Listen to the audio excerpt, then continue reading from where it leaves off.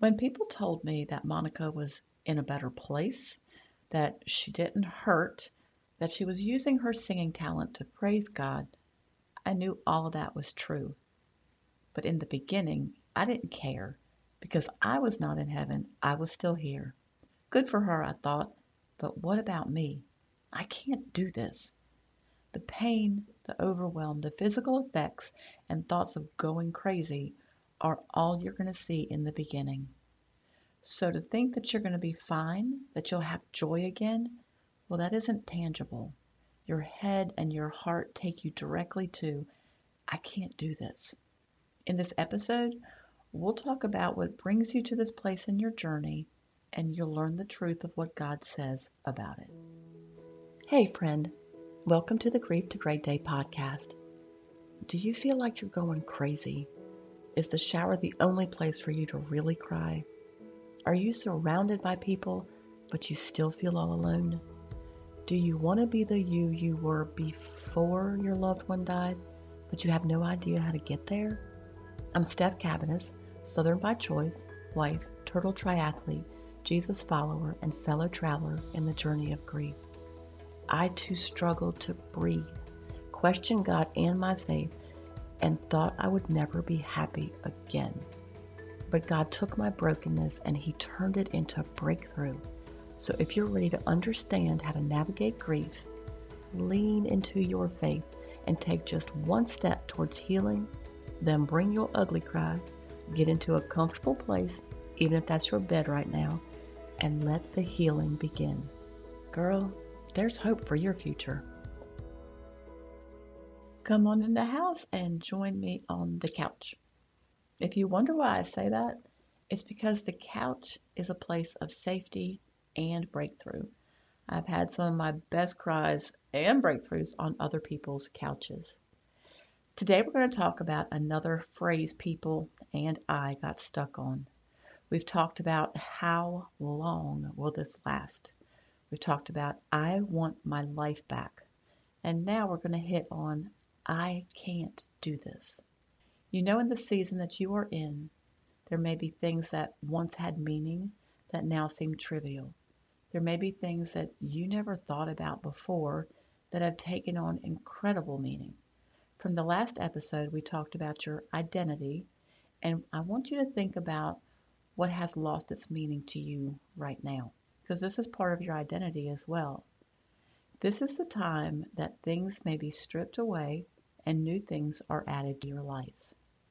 I was working towards a second master's degree, this one in public health, and this was years ago before Monica got sick.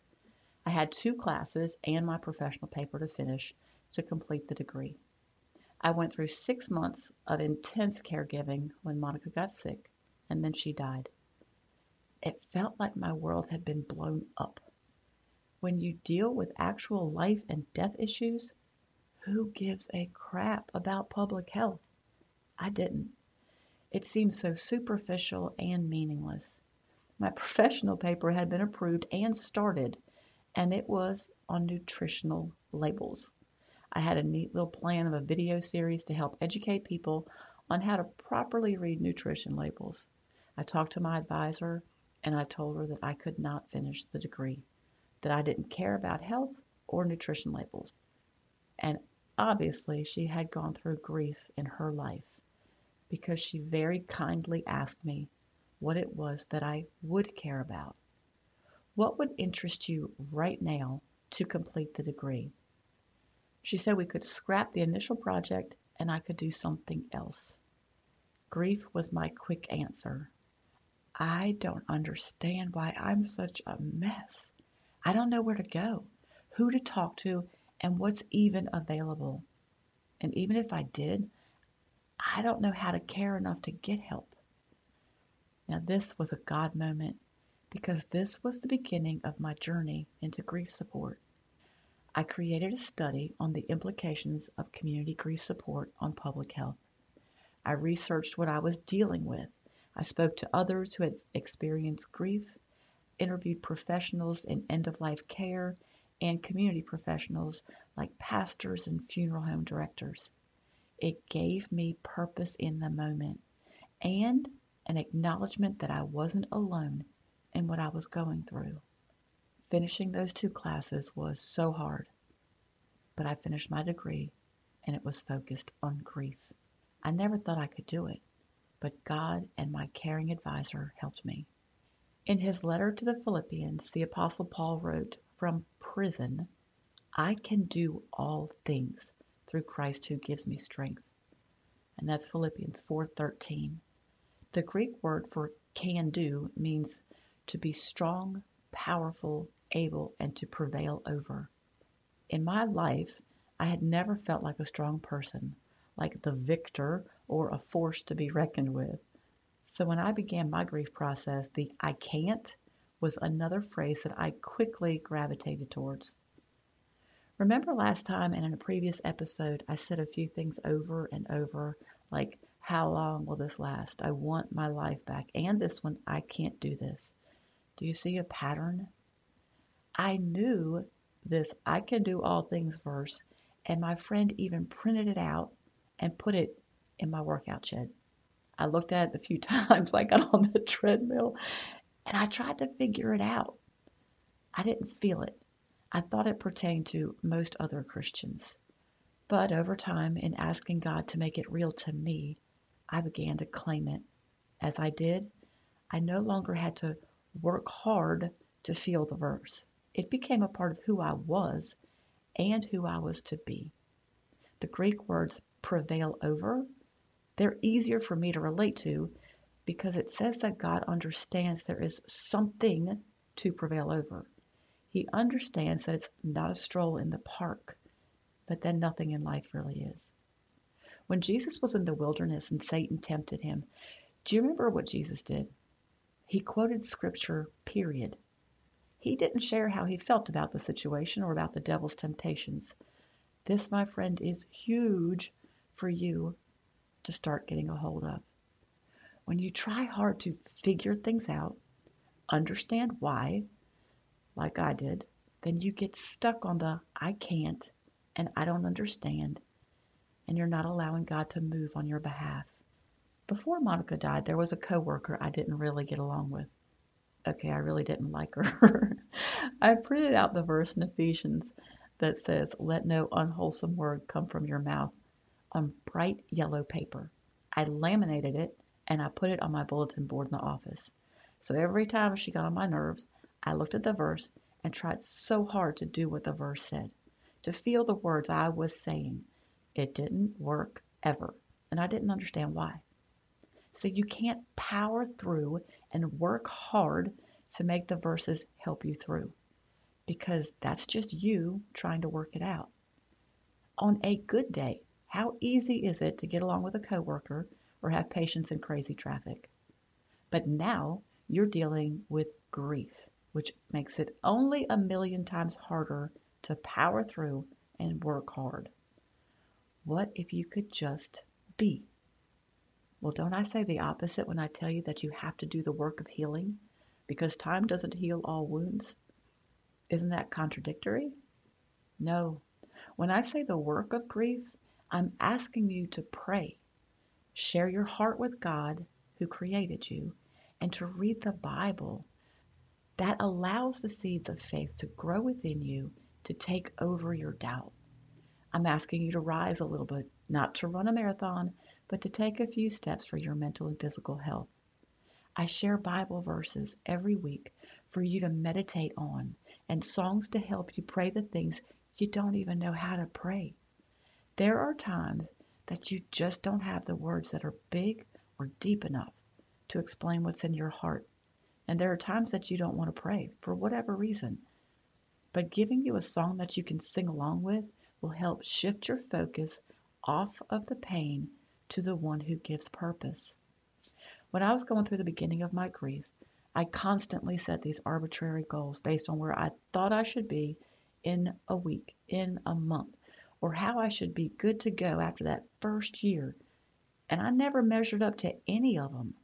So the failure of that added to, "I want my life back. I can't do this," and all the other negative thoughts.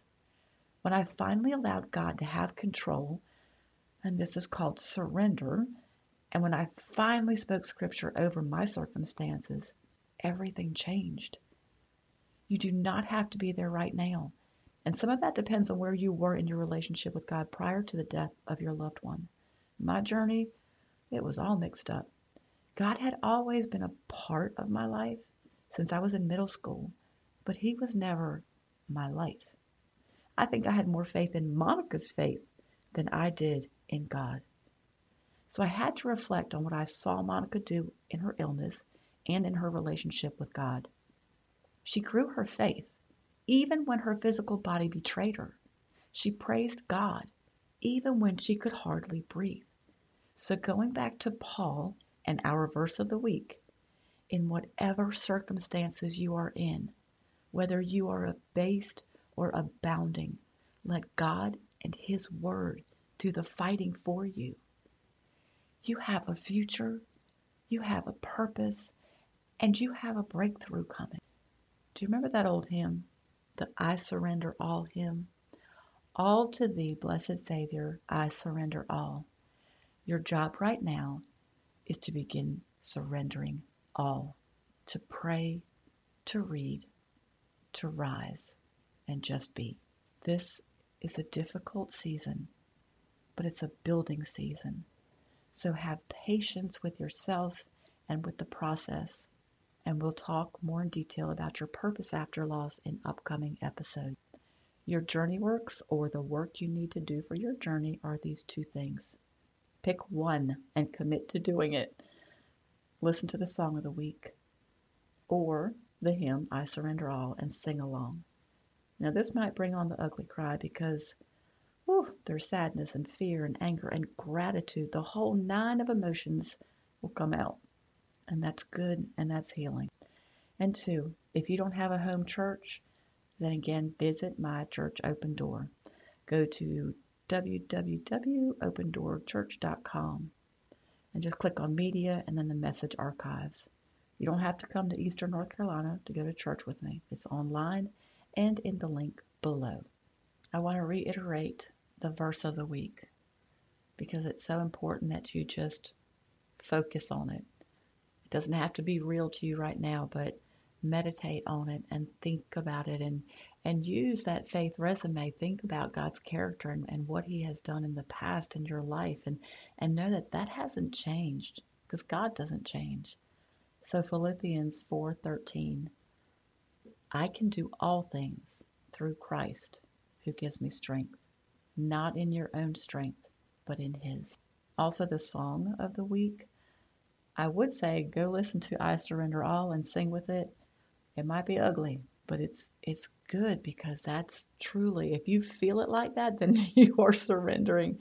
That's good. The other song is Blessing Offer, and I think I've shared his songs before, and if you've never heard them, I would go to YouTube and check them out. They're beautiful. This one's called Brighter Days. Might have shared it before, I don't know. But some of the words are so important. You'll know that He has also felt some of what you feel. All right, so some of the words from the song are, oh, ashes fall from burning dreams. Never lived through times like these.